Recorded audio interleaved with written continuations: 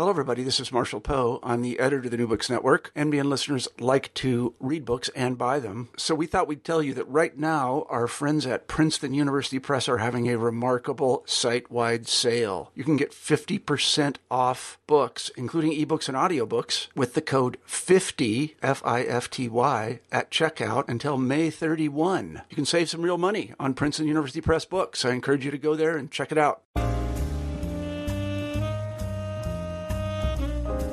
Welcome back to New Books in African American Studies, part of the New Books Network.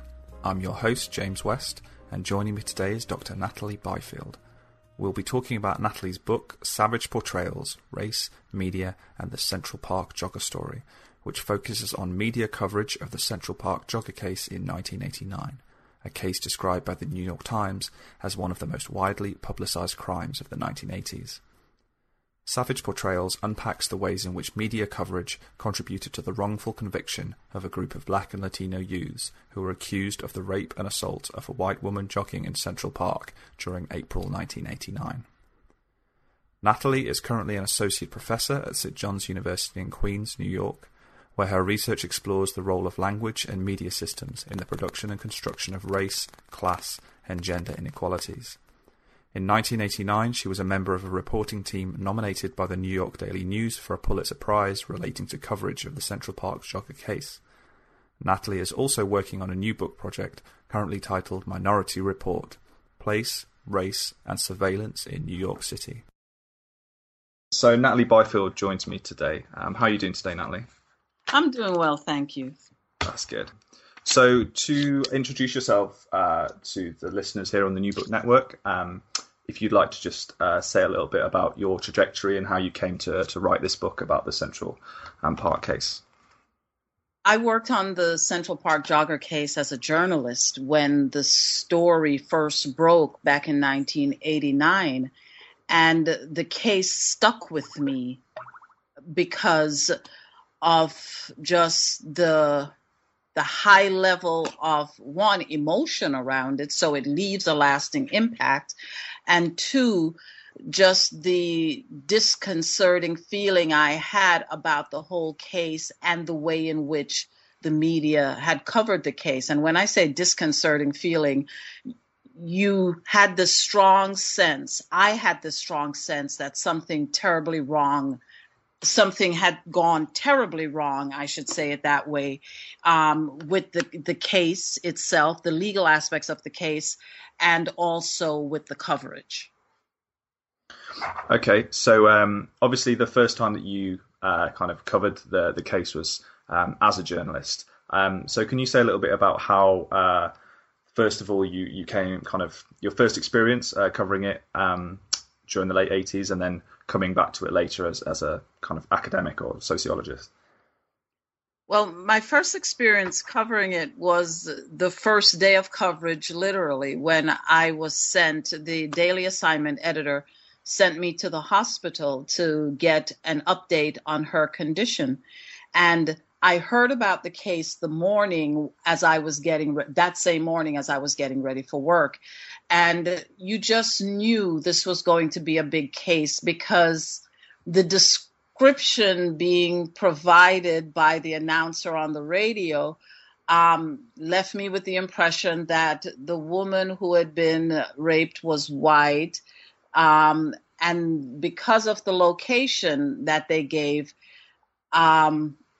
it just left you wondering, oh, is it possibly an interracial case? And if that's the case, if that's the situation in this particular case, then there is just a greater likelihood that it was going to get a lot of media attention. So I already anticipated those things once I heard it on the radio. And then when I got into the office that morning and you saw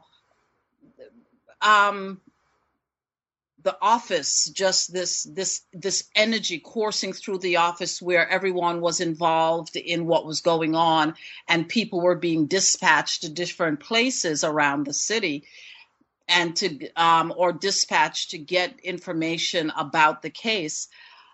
You saw then instantly that, oh, yes, my expectations were certainly being realized, this was going to be a very, very big deal in terms of the coverage. And so I was sent to the hospital where the woman had been taken, and just spent that first day there getting information about, getting an update from, I believe doctors were still giving some information out. And then at that point, also just getting a sense, because there was so much press there, getting a sense of just how big this was going, the story was going to be. And at what point did you realize that this was going to become a book, and kind of you began to sift back through that kind of first experience as a journalist, the first time that you saw the case? Well, when I worked as a reporter, I was someone who had already put in some work towards my PhD. And after several years of working as a journalist and doing some other work that related to media, I decided to return to graduate school to finish up the PhD. And I knew going in that this was going to be the topic of my dissertation, because the case was just that big for me in terms of how the case was that big for me, one, and also that problematic for me in terms of what happened with the teens who are now young men, and how the media handled the case. So I returned to graduate school in 2000. And this was even before the district attorney had started re-examining the case. And even at that point, I knew this is something I just want to work on. So let's talk about some of the specifics of the case for listeners who might not be kind of fully up to speed with what happened and how the situation unfolded. So you have the kind of assault and rape of a female jogger in Central Park in April 1989. If you could kind of flesh out a little bit of detail about who the kind of main players are in this case. So you have a certain number of young men or young boys, really, who are accused of the crime, and this very quickly kind of snowballs into a very highly charged case, a very racialized case from the outset. Right. You have a woman who used to jog regularly, and she was an investment banker working for Salomon Brothers, which is no longer exists. And she had been jogging in the park late that night, and you have five teens, five Black and Latino teens who have been accused of being part of this huge group of teens from the neighborhood, because this is the northern section of Central Park, which borders on 110th Street and Fifth Avenue, which is in the area of which is part of Harlem. And so earlier in that same day, a big group of teens from the neighborhood had gone into the park, and there were teens involved in varying levels of assault or harassment of people who were in the park: joggers, bicyclists, a taxi driver, a homeless man. So there had been varying levels of assault, harassment going on in the park that day, and committed by teens. Police had been alerted that this was going on in the park and had gone out to look for people. So you had the teens who were eventually charged and convicted being in the park that day and being being involved in running around in the park that day, when some of these events start to unfold, these assaults and harassments start to unfold, and the police come to look for the people responsible for that, there are a lot of teens running around and trying to get out of the area. And some of them get picked up in that process. And as the police are out searching for the teens involved in these assaults, harassments, and as they are about the business of taking some to the precinct, questioning them, finding out who was involved, some of the teens are there. Some of the five who were eventually convicted are there, and they have asked their parents to come, the families to come and talk to them. While these teens are there, they get the information about this jogger being found in the park, and the jogger was found in the park around 1:30 in the morning of the 20th. And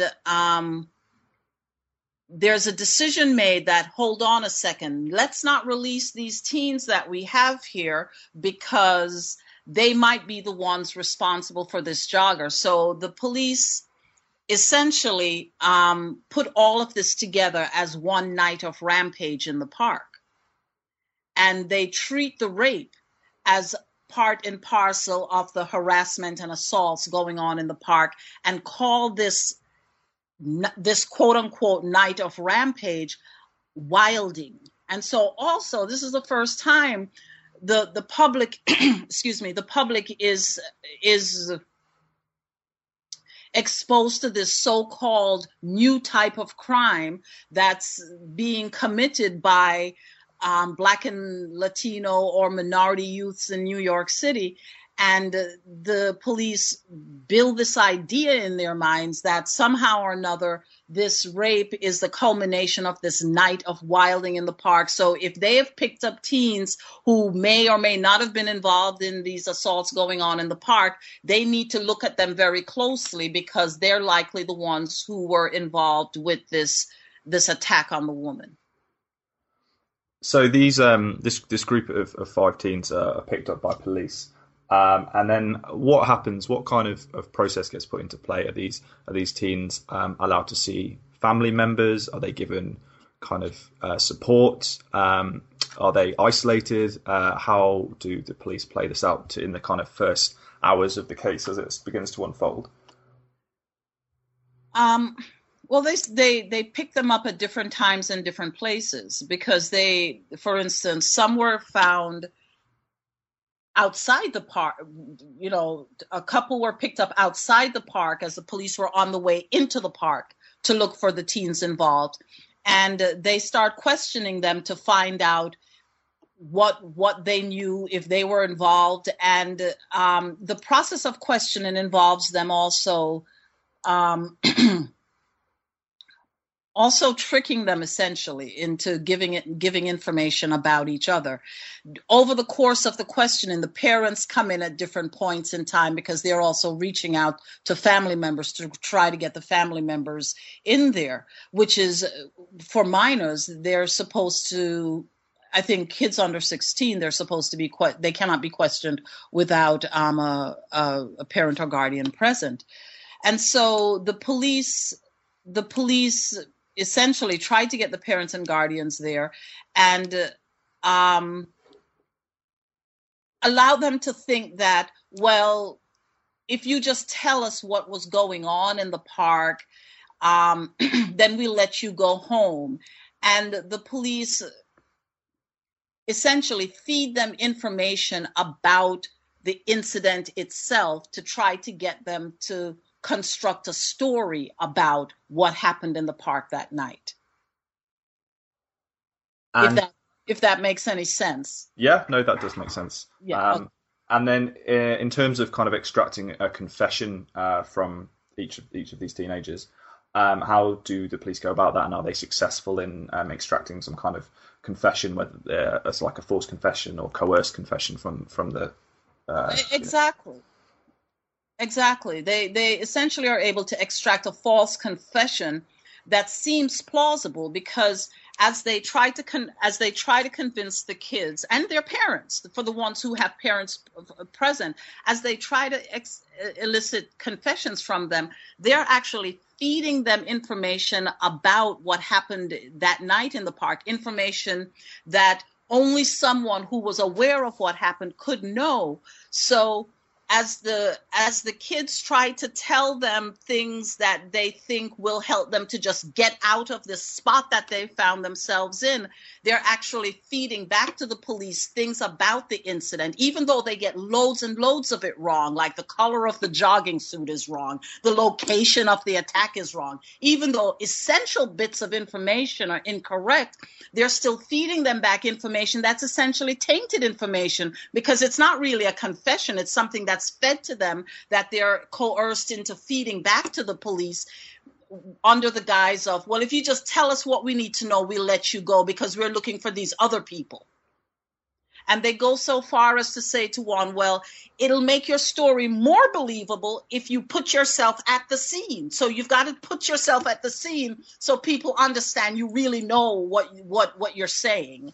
And you're credible as this witness, because they think they're providing information as witnesses, when in fact they're essentially eliciting this confession, quote unquote, from them, so that they can basically, in their mind, solve their case.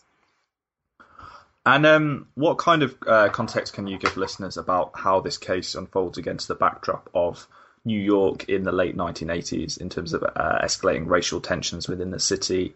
And then you have racialized fears with regards to, so you've already mentioned kind of crime, and also you have the crack epidemic. And obviously that carried very strong kind of overtones of race or racialization in terms of which groups were perceived as being the kind of source of the crack epidemic. So how does that background, how important is that in terms of understanding how this case plays out? I think the backdrop of the city, politically, racially, are very important. And the politics and the racial issues come together around the issue of crime, because crime is becoming a growing political issue.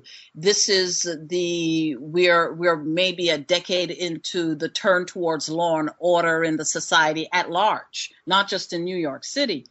And in the city itself, part of what is being experienced is this growing crack epidemic. And I always hesitate when I use the term epidemic, because crack is presented as an epidemic across the country during this time, but it was not an epidemic, so to speak, across the country.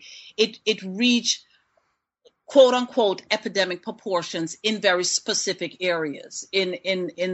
It was a bigger issue in poor minority urban communities than it was, let's say, nationwide. But because it was presented as this nationwide epidemic and associated with low income or poor minorities, Blacks and Latinos, young Black and Latino males in particular become the face of this new quote unquote scourge that's affecting the nation as a whole.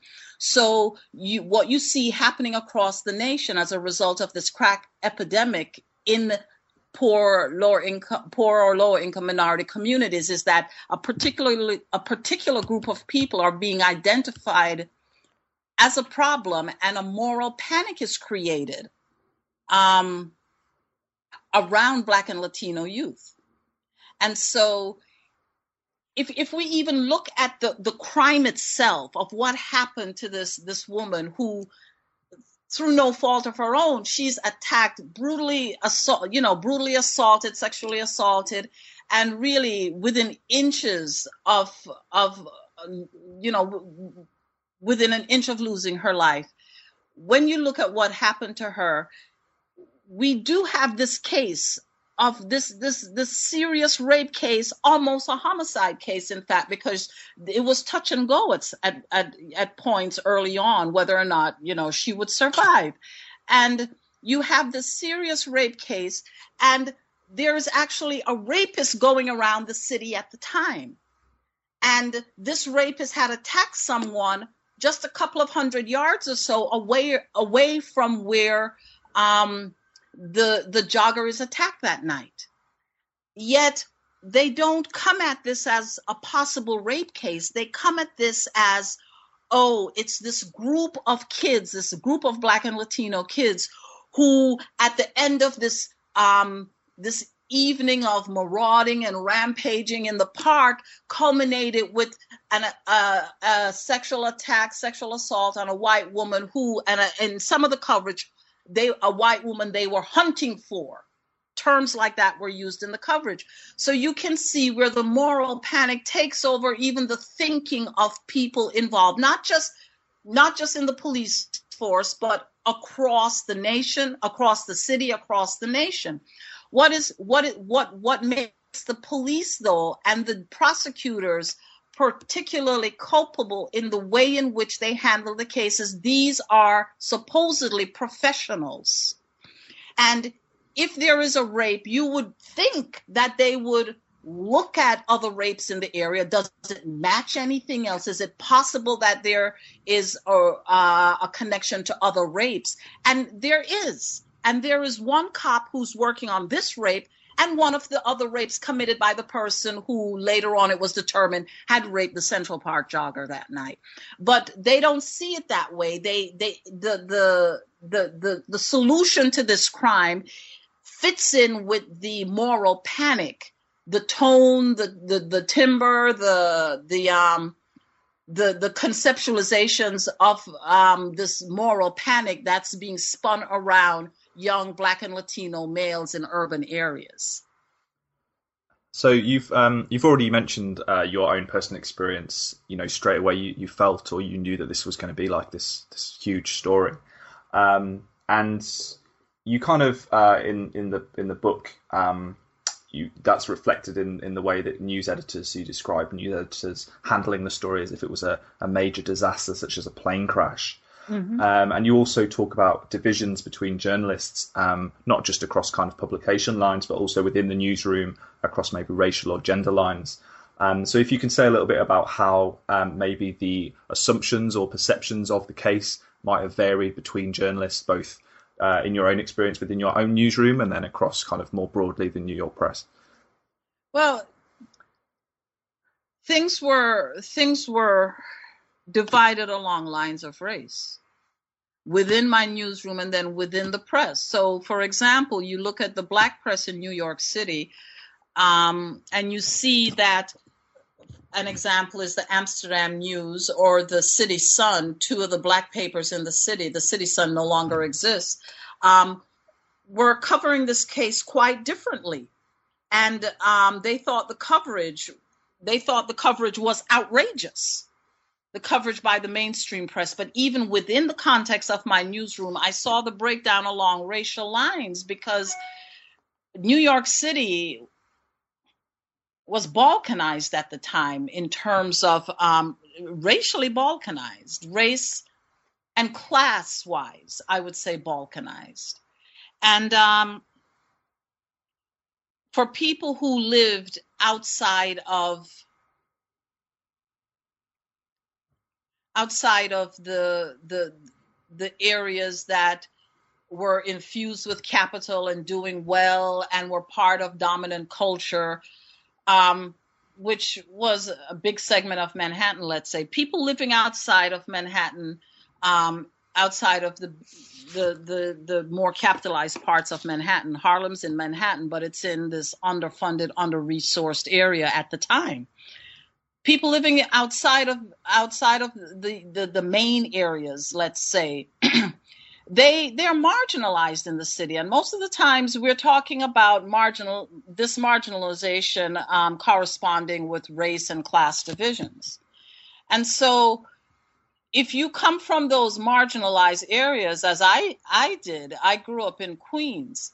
You recognize the types of stereotypes that are leveled against communities of color. The stereotypes that are leveled against Blacks, Latinos, against lower income people. That was the nature of the city at the time in terms of the way it was organized and structured. And it has changed somewhat, but as we listen to what's going on even in this election cycle, I think it's clear to people everywhere that racial divisions abound all across the United States, not just in our city. So these teenagers kind of implicated, and then they come to trial in 1990. How are they tried? Are they tried as children? Are they tried as adults? How does the press approach the trial? Is there still that same kind of assumption of guilt as there has been in the primary coverage in the days immediately after the attack? Yeah, the assumption of guilt is there, and they're tried as adults, and the assumption of guilt is there.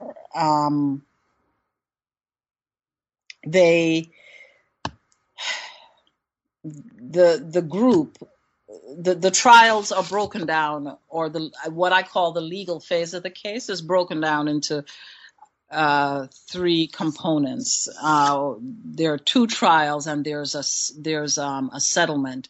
So initially there were 6 kids that they were seeking to put on trial, and the 6th person settled. So that's why we have the 6th person settled in March of 92. That's why we have the Central Park 5, so to speak, because the 5 were tried over the course of 2 trials and found guilty. And what kind of evidence was the prosecution able to put together or attempt to put together in trying to convict the teenagers? I mean, do they have physical evidence? Is it largely circumstantial? What kind of evidence do they put forward? Well, it's largely circumstantial evidence. They don't have any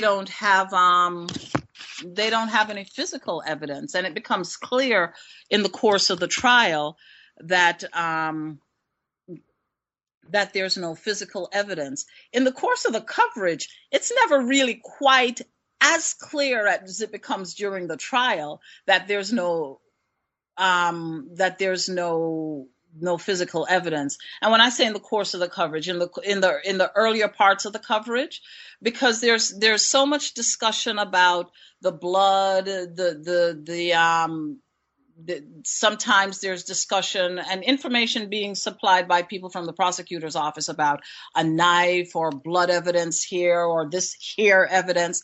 And then it's only in the course of the trial that it becomes patently clear that there is actually no DNA, no physical evidence connecting them to any DNA found on the jogger or in the vicinity of the site where she was attacked, and that there is physical evidence connecting someone to the case, but that someone is not one of the 5, one of the 6, let's say. And that 6th person that settled the case settled in March of 91.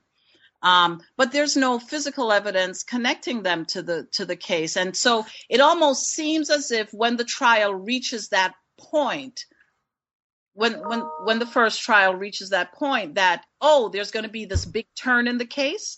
But in fact, there's no big turn in the case. The prosecutor comes back.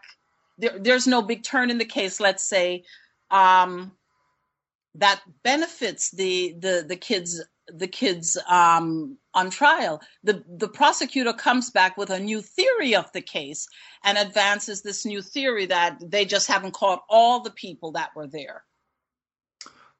You mentioned this use of kind of very racialized language, this idea of wilding, notions of kind of savagery, of descriptions of the assault as being animalistic, and that kind of harkens back to long-standing stereotypes, particularly of black men, Latino men, of kind of being uncontrollable or like sexually aggressive. Do you find evidence of that in the court transcripts? Are these kind of terms put forward by lawyers in the case?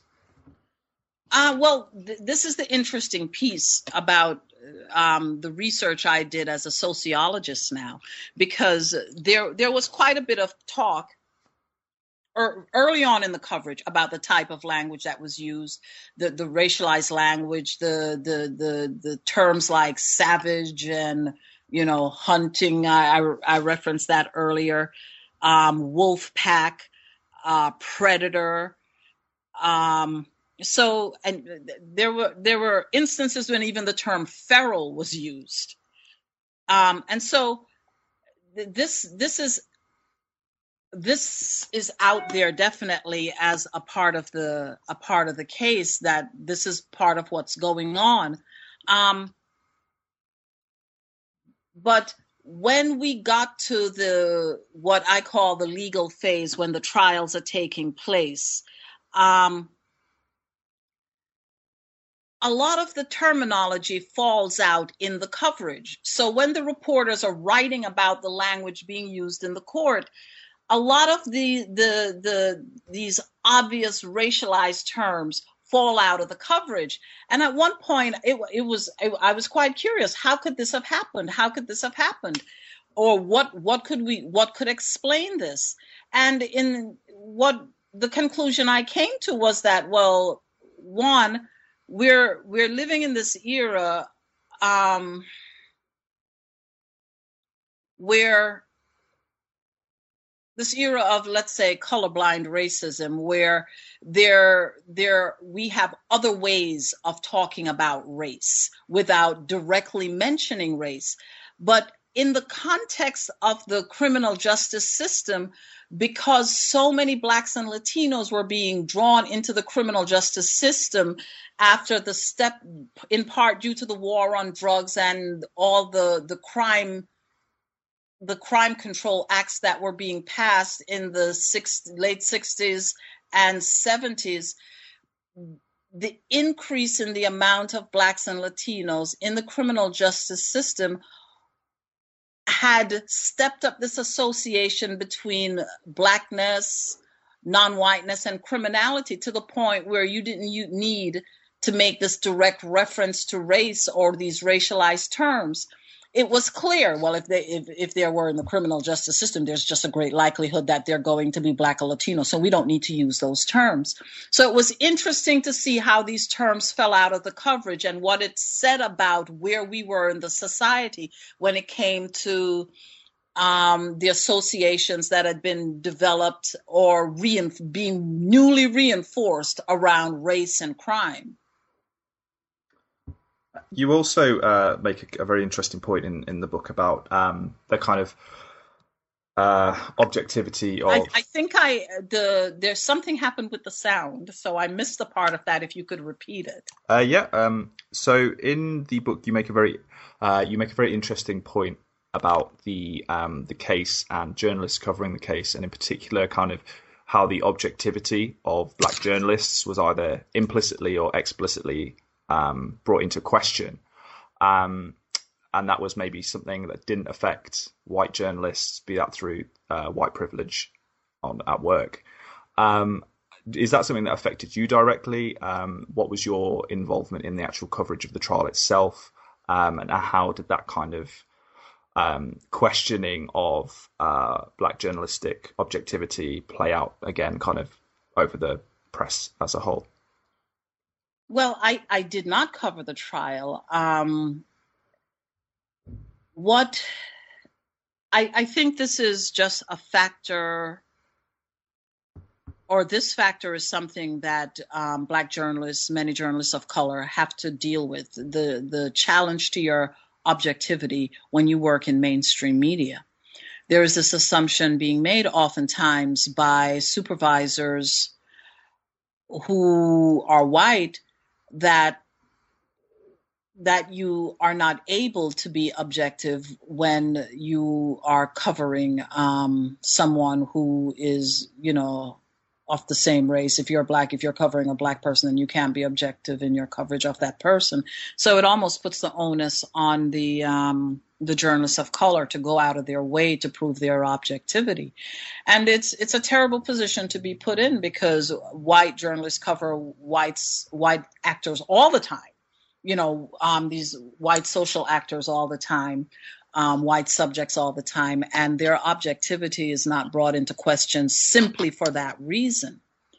And so it was a challenge for me in some regard, because there was one story in particular that I wanted to cover that I felt my objectivity, I was directly told that I was not being objective.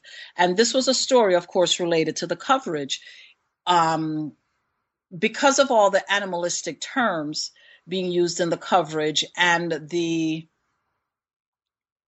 general imbalance in coverage, a group of young people, a group of Black and Latino teens from a youth center in Harlem organized a press conference to talk to journalists about this, to give their reaction to what happened to the jogger, and to talk to journalists about how the coverage had unfolded up to that point.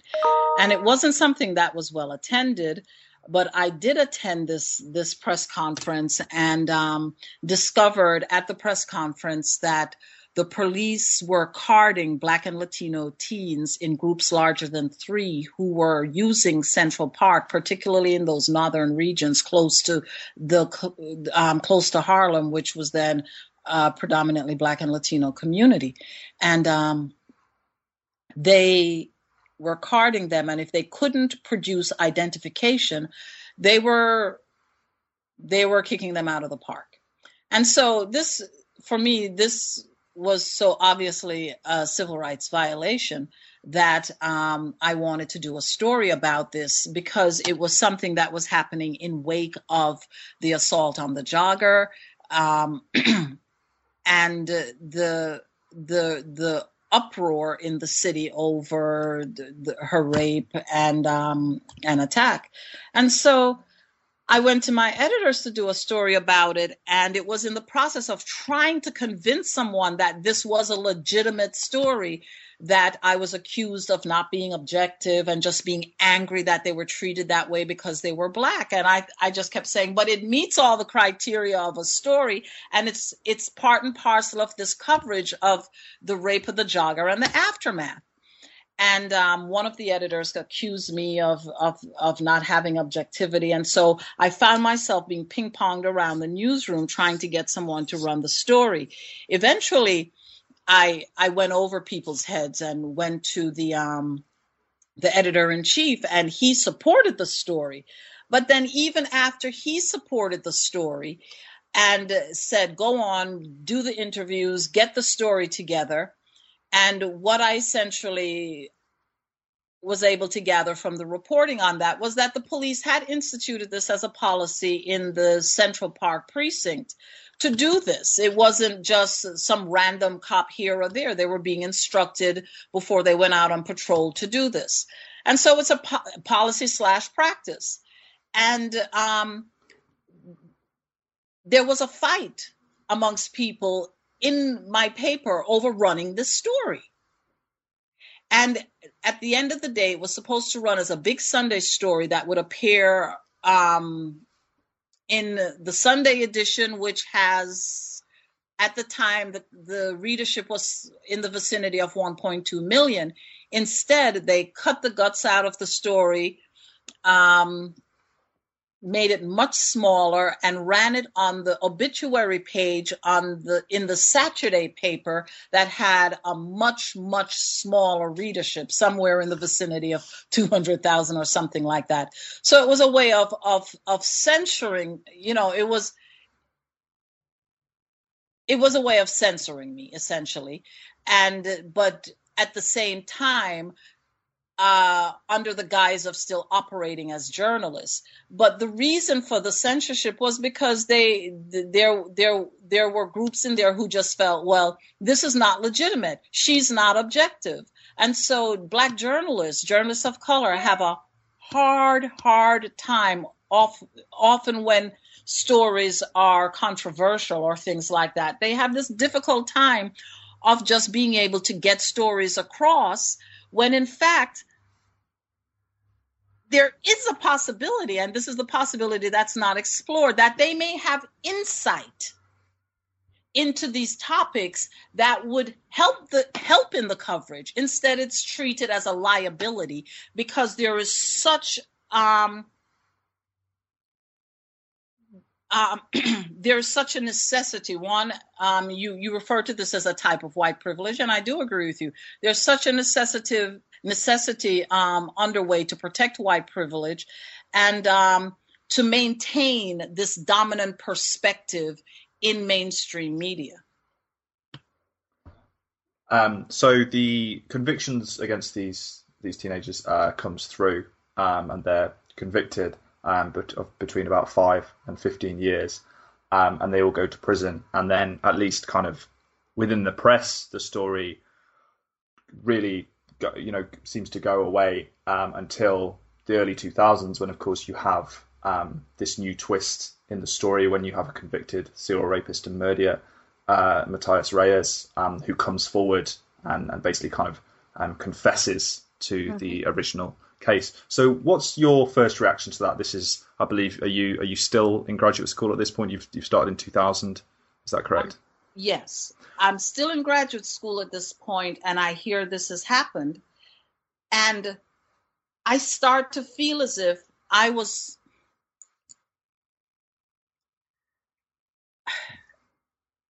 it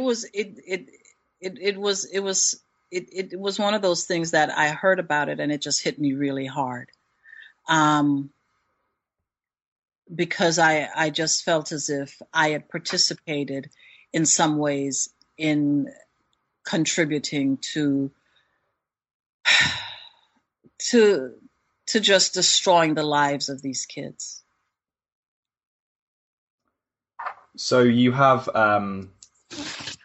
obviously the case has to be re-looked at following Reyes's kind of confession, and what you have is DNA evidence which pretty much confirms his participation in the assault and identifies him as one of the sole contributor of kind of DNA evidence found on the victim, pretty much beyond repute. What is the process then? What happens in terms of demanding some kind of retrial or a vacation of the convictions for the original 5 defendants of the case at that point? Well, the district attorney's office, they investigate the case. So they reinvestigate the case, and they start doing it very quietly. I mean, some of the fact that they're doing it sneaks out a little bit into the press. But they initially very quietly went about the business of re-examining the case, re-examining the possibility. Because one of the things I mentioned earlier that Elizabeth Lederer, the district attorney who led the court case, she, when they couldn't find DNA evidence connecting the 5 kids to the jogger, they come up with this whole new theory of the case, that there was this other person there that just got away, that there is in fact some DNA connecting them. And so the district attorney's office in 2002 now going about the business of, one, they established that this person, Matias Reyes, his DNA irrefutably is the DNA that had been there all along. And does he have any connection to these 5? And he has no connection to them whatsoever, none whatsoever.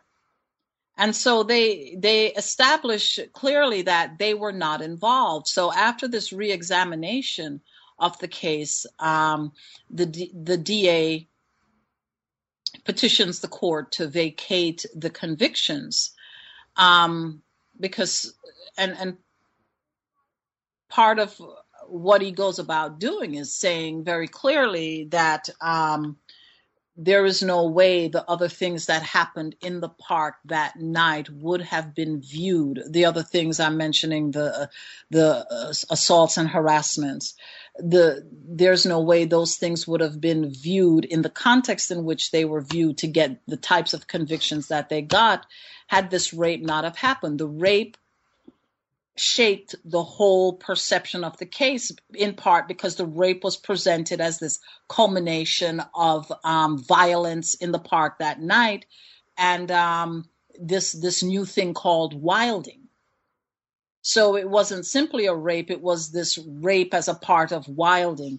And so he petitioned, the district attorney's office petitioned the court to throw out the convictions, not just the rape conviction, the convictions altogether. And what you see is the convictions being vacated, and a number of the it's kind of young men at this point actually look to sue the city for, I believe, a quarter of $1 billion for kind of just obviously the emotional distress, and then also kind of explicit racial discrimination as part of the case. How is that decision? I mean, obviously, in many ways, it should be an expected decision, but how is that treated within the New York press? And what kind of levels of sympathy or not do you have for these kind of now obviously wrongly convicted people? Well, one of the things that helped to support and build sympathy for the young men as they pursued their suit against the city was the film The Central Park Five, made by Ken Burns, Sarah Burns, and James McMahon. And it I believe really did make a difference in how they were perceived, because their stories, they had a chance to tell their stories in their own voices. The story of what happened that night, and the story of how it came to be that these confessions came out in the way that they came out. And so I think that made a huge difference. They did pursue and were thankfully successful in their suit against the city. They served, if in talking about the group, between like 7.5 and 13 years, various amounts of times for the individuals. And the way the court case was settled was that they got somewhere in the vicinity of about $1 million per year. And, it's interesting. How do you repay someone for doing that to them? I mean, they were children. You had the world turned against them. They were termed the worst of the worst. How do you recover from that? How do you repay somebody for doing that to them?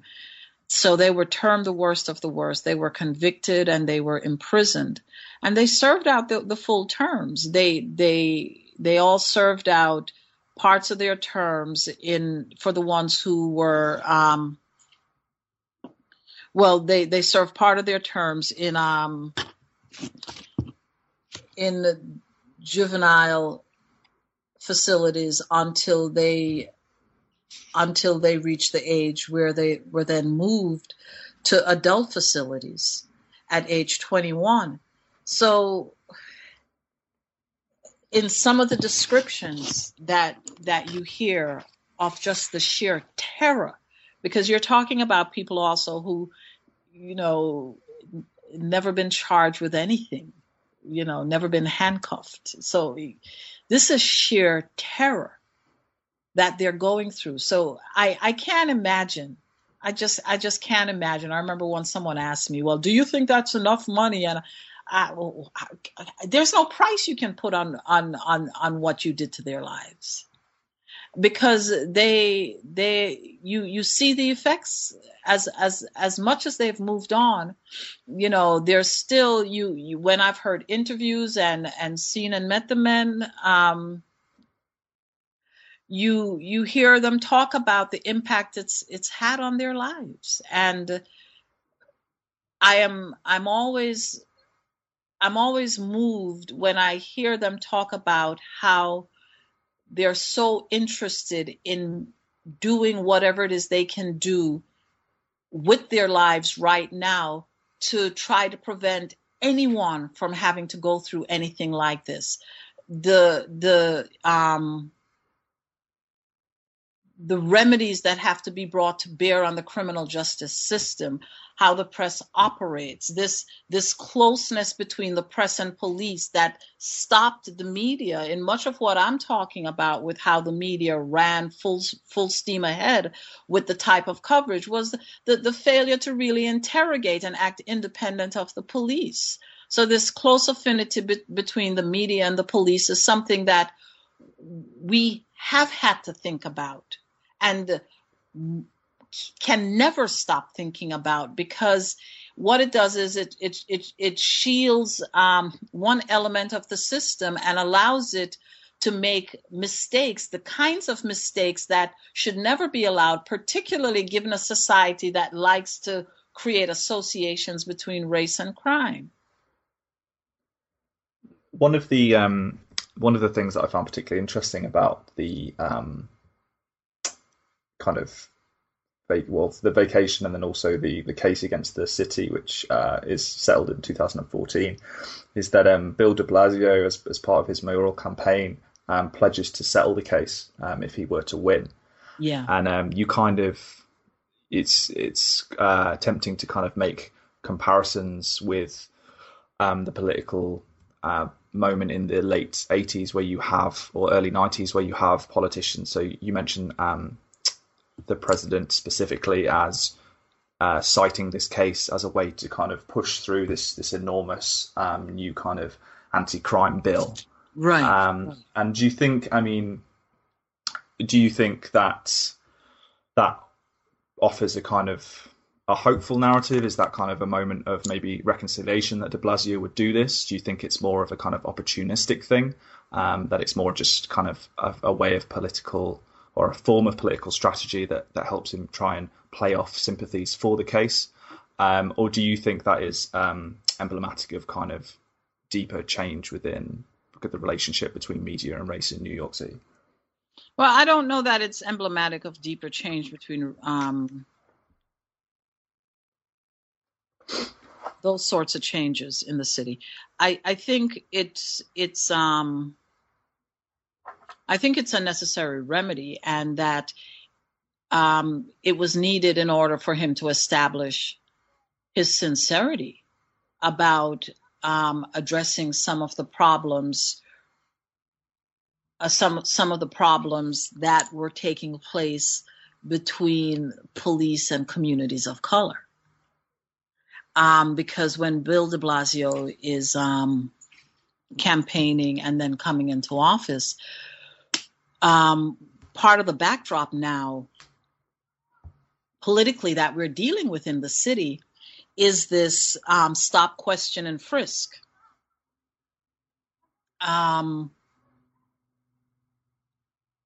Practice that's being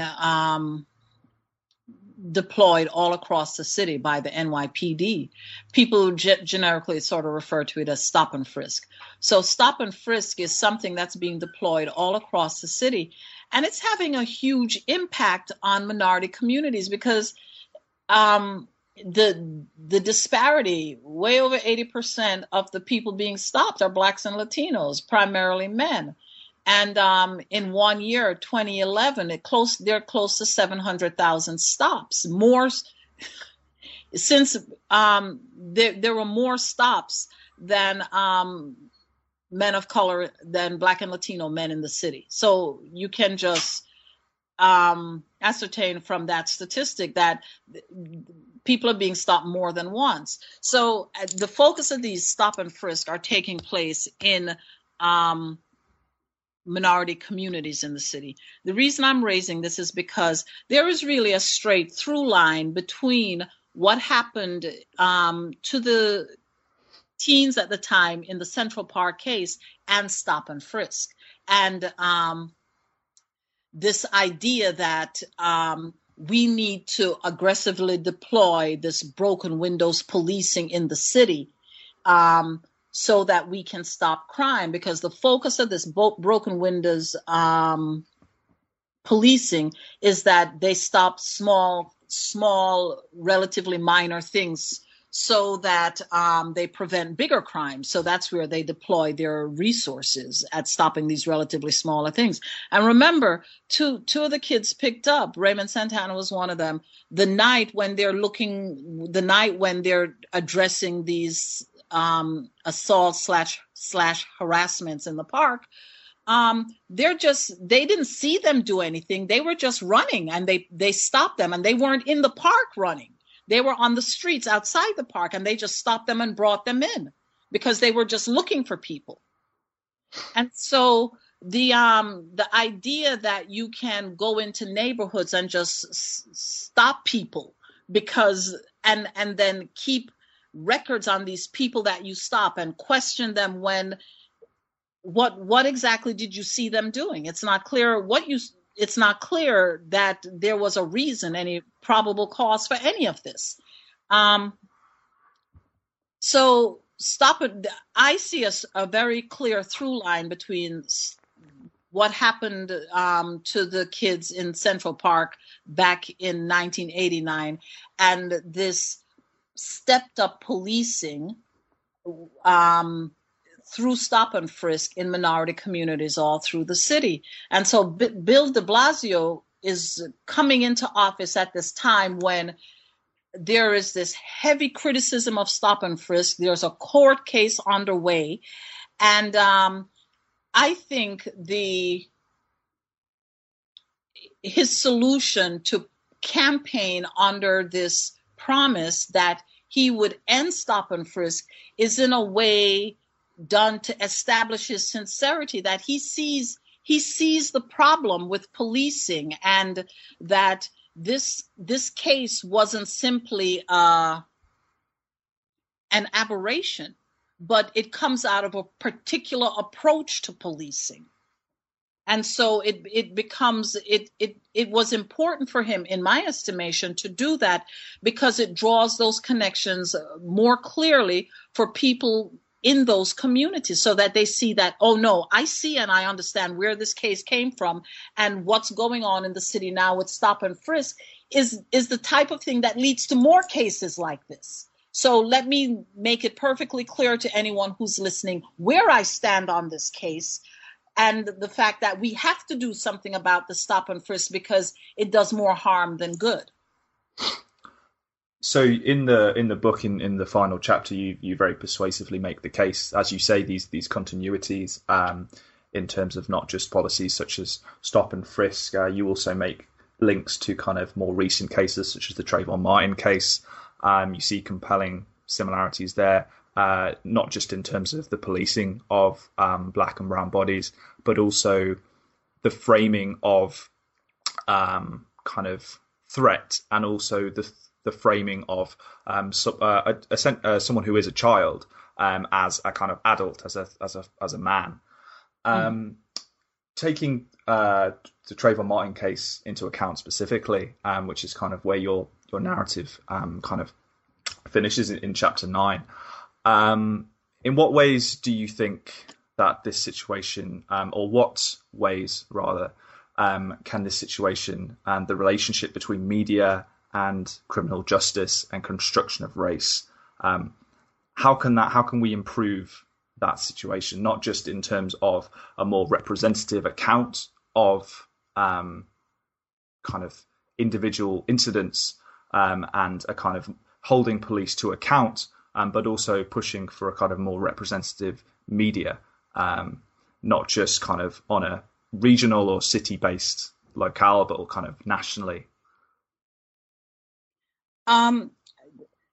There needs to be a full-throated recognition that these problems are systemic problems and not aberrations. Because when you look at even how the media covered the Central Park case, afterward in this most recent period of the coverage, which is the movie coming out and hearing the voices of the men themselves, there is, in my estimation, not this full-throated acknowledgement that there are systemic historical problems between the police and communities of color. And as a result of that, the media has to take a much more critical view of how these stories play out when it comes to policing in communities of color. I see some sort of kind of gingerly attempts at getting at this a little bit in the coverage of the Black Lives Matter movement, as this movement spread around the country, particularly in the wake of the killing of unarmed Black men. What I don't necessarily see with that coverage is a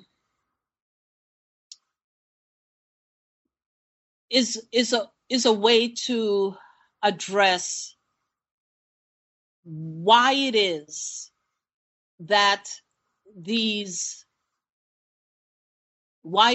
it's so difficult to show police abuse of power. What would be needed to do that, in my estimation, would be to start taking on the laws themselves that normalize this huge power disparity between the police and the citizens of a community who, in fact, have to work together with the police if we are going to continue policing. Part of what many in Black Lives Matter are calling for is an abolition of the police, because there has to be a way in which people can police themselves. And so part of what I see with the take on this from the protesters and the organizers is that the police have been set up with this huge amounts of legal privilege, huge amounts of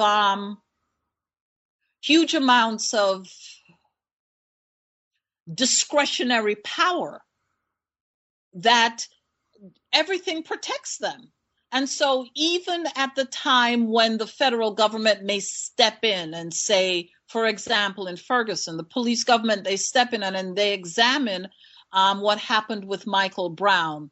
And they rule, well, no, no civil rights laws were violated. There are limited things in the legal system that people have to protect them from this abuse of power. But when the press covers this, they cover this as if the communities have equal say, or they're equally as powerful in this relationship.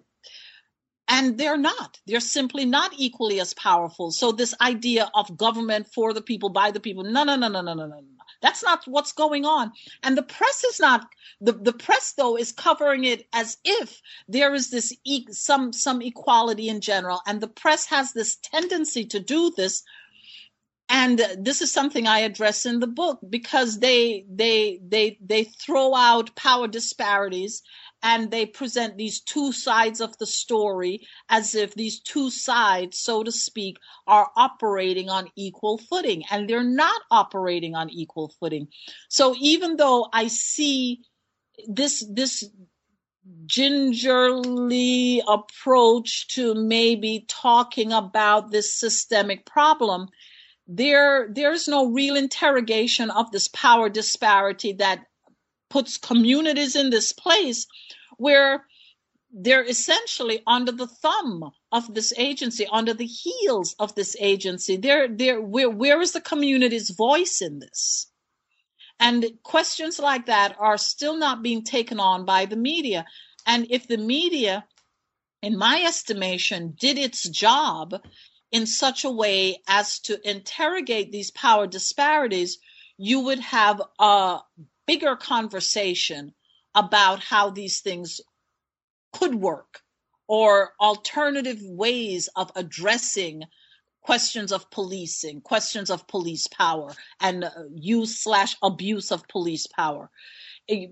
Given the lack of discussion about the disparity in power, it's easy to see why the two sides coverage, where the police say, well, it's just use of power, and the community saying, no, it's abuse of power. But what we're not talking about is why this power disparity exists, and is this power disparity essential for governing?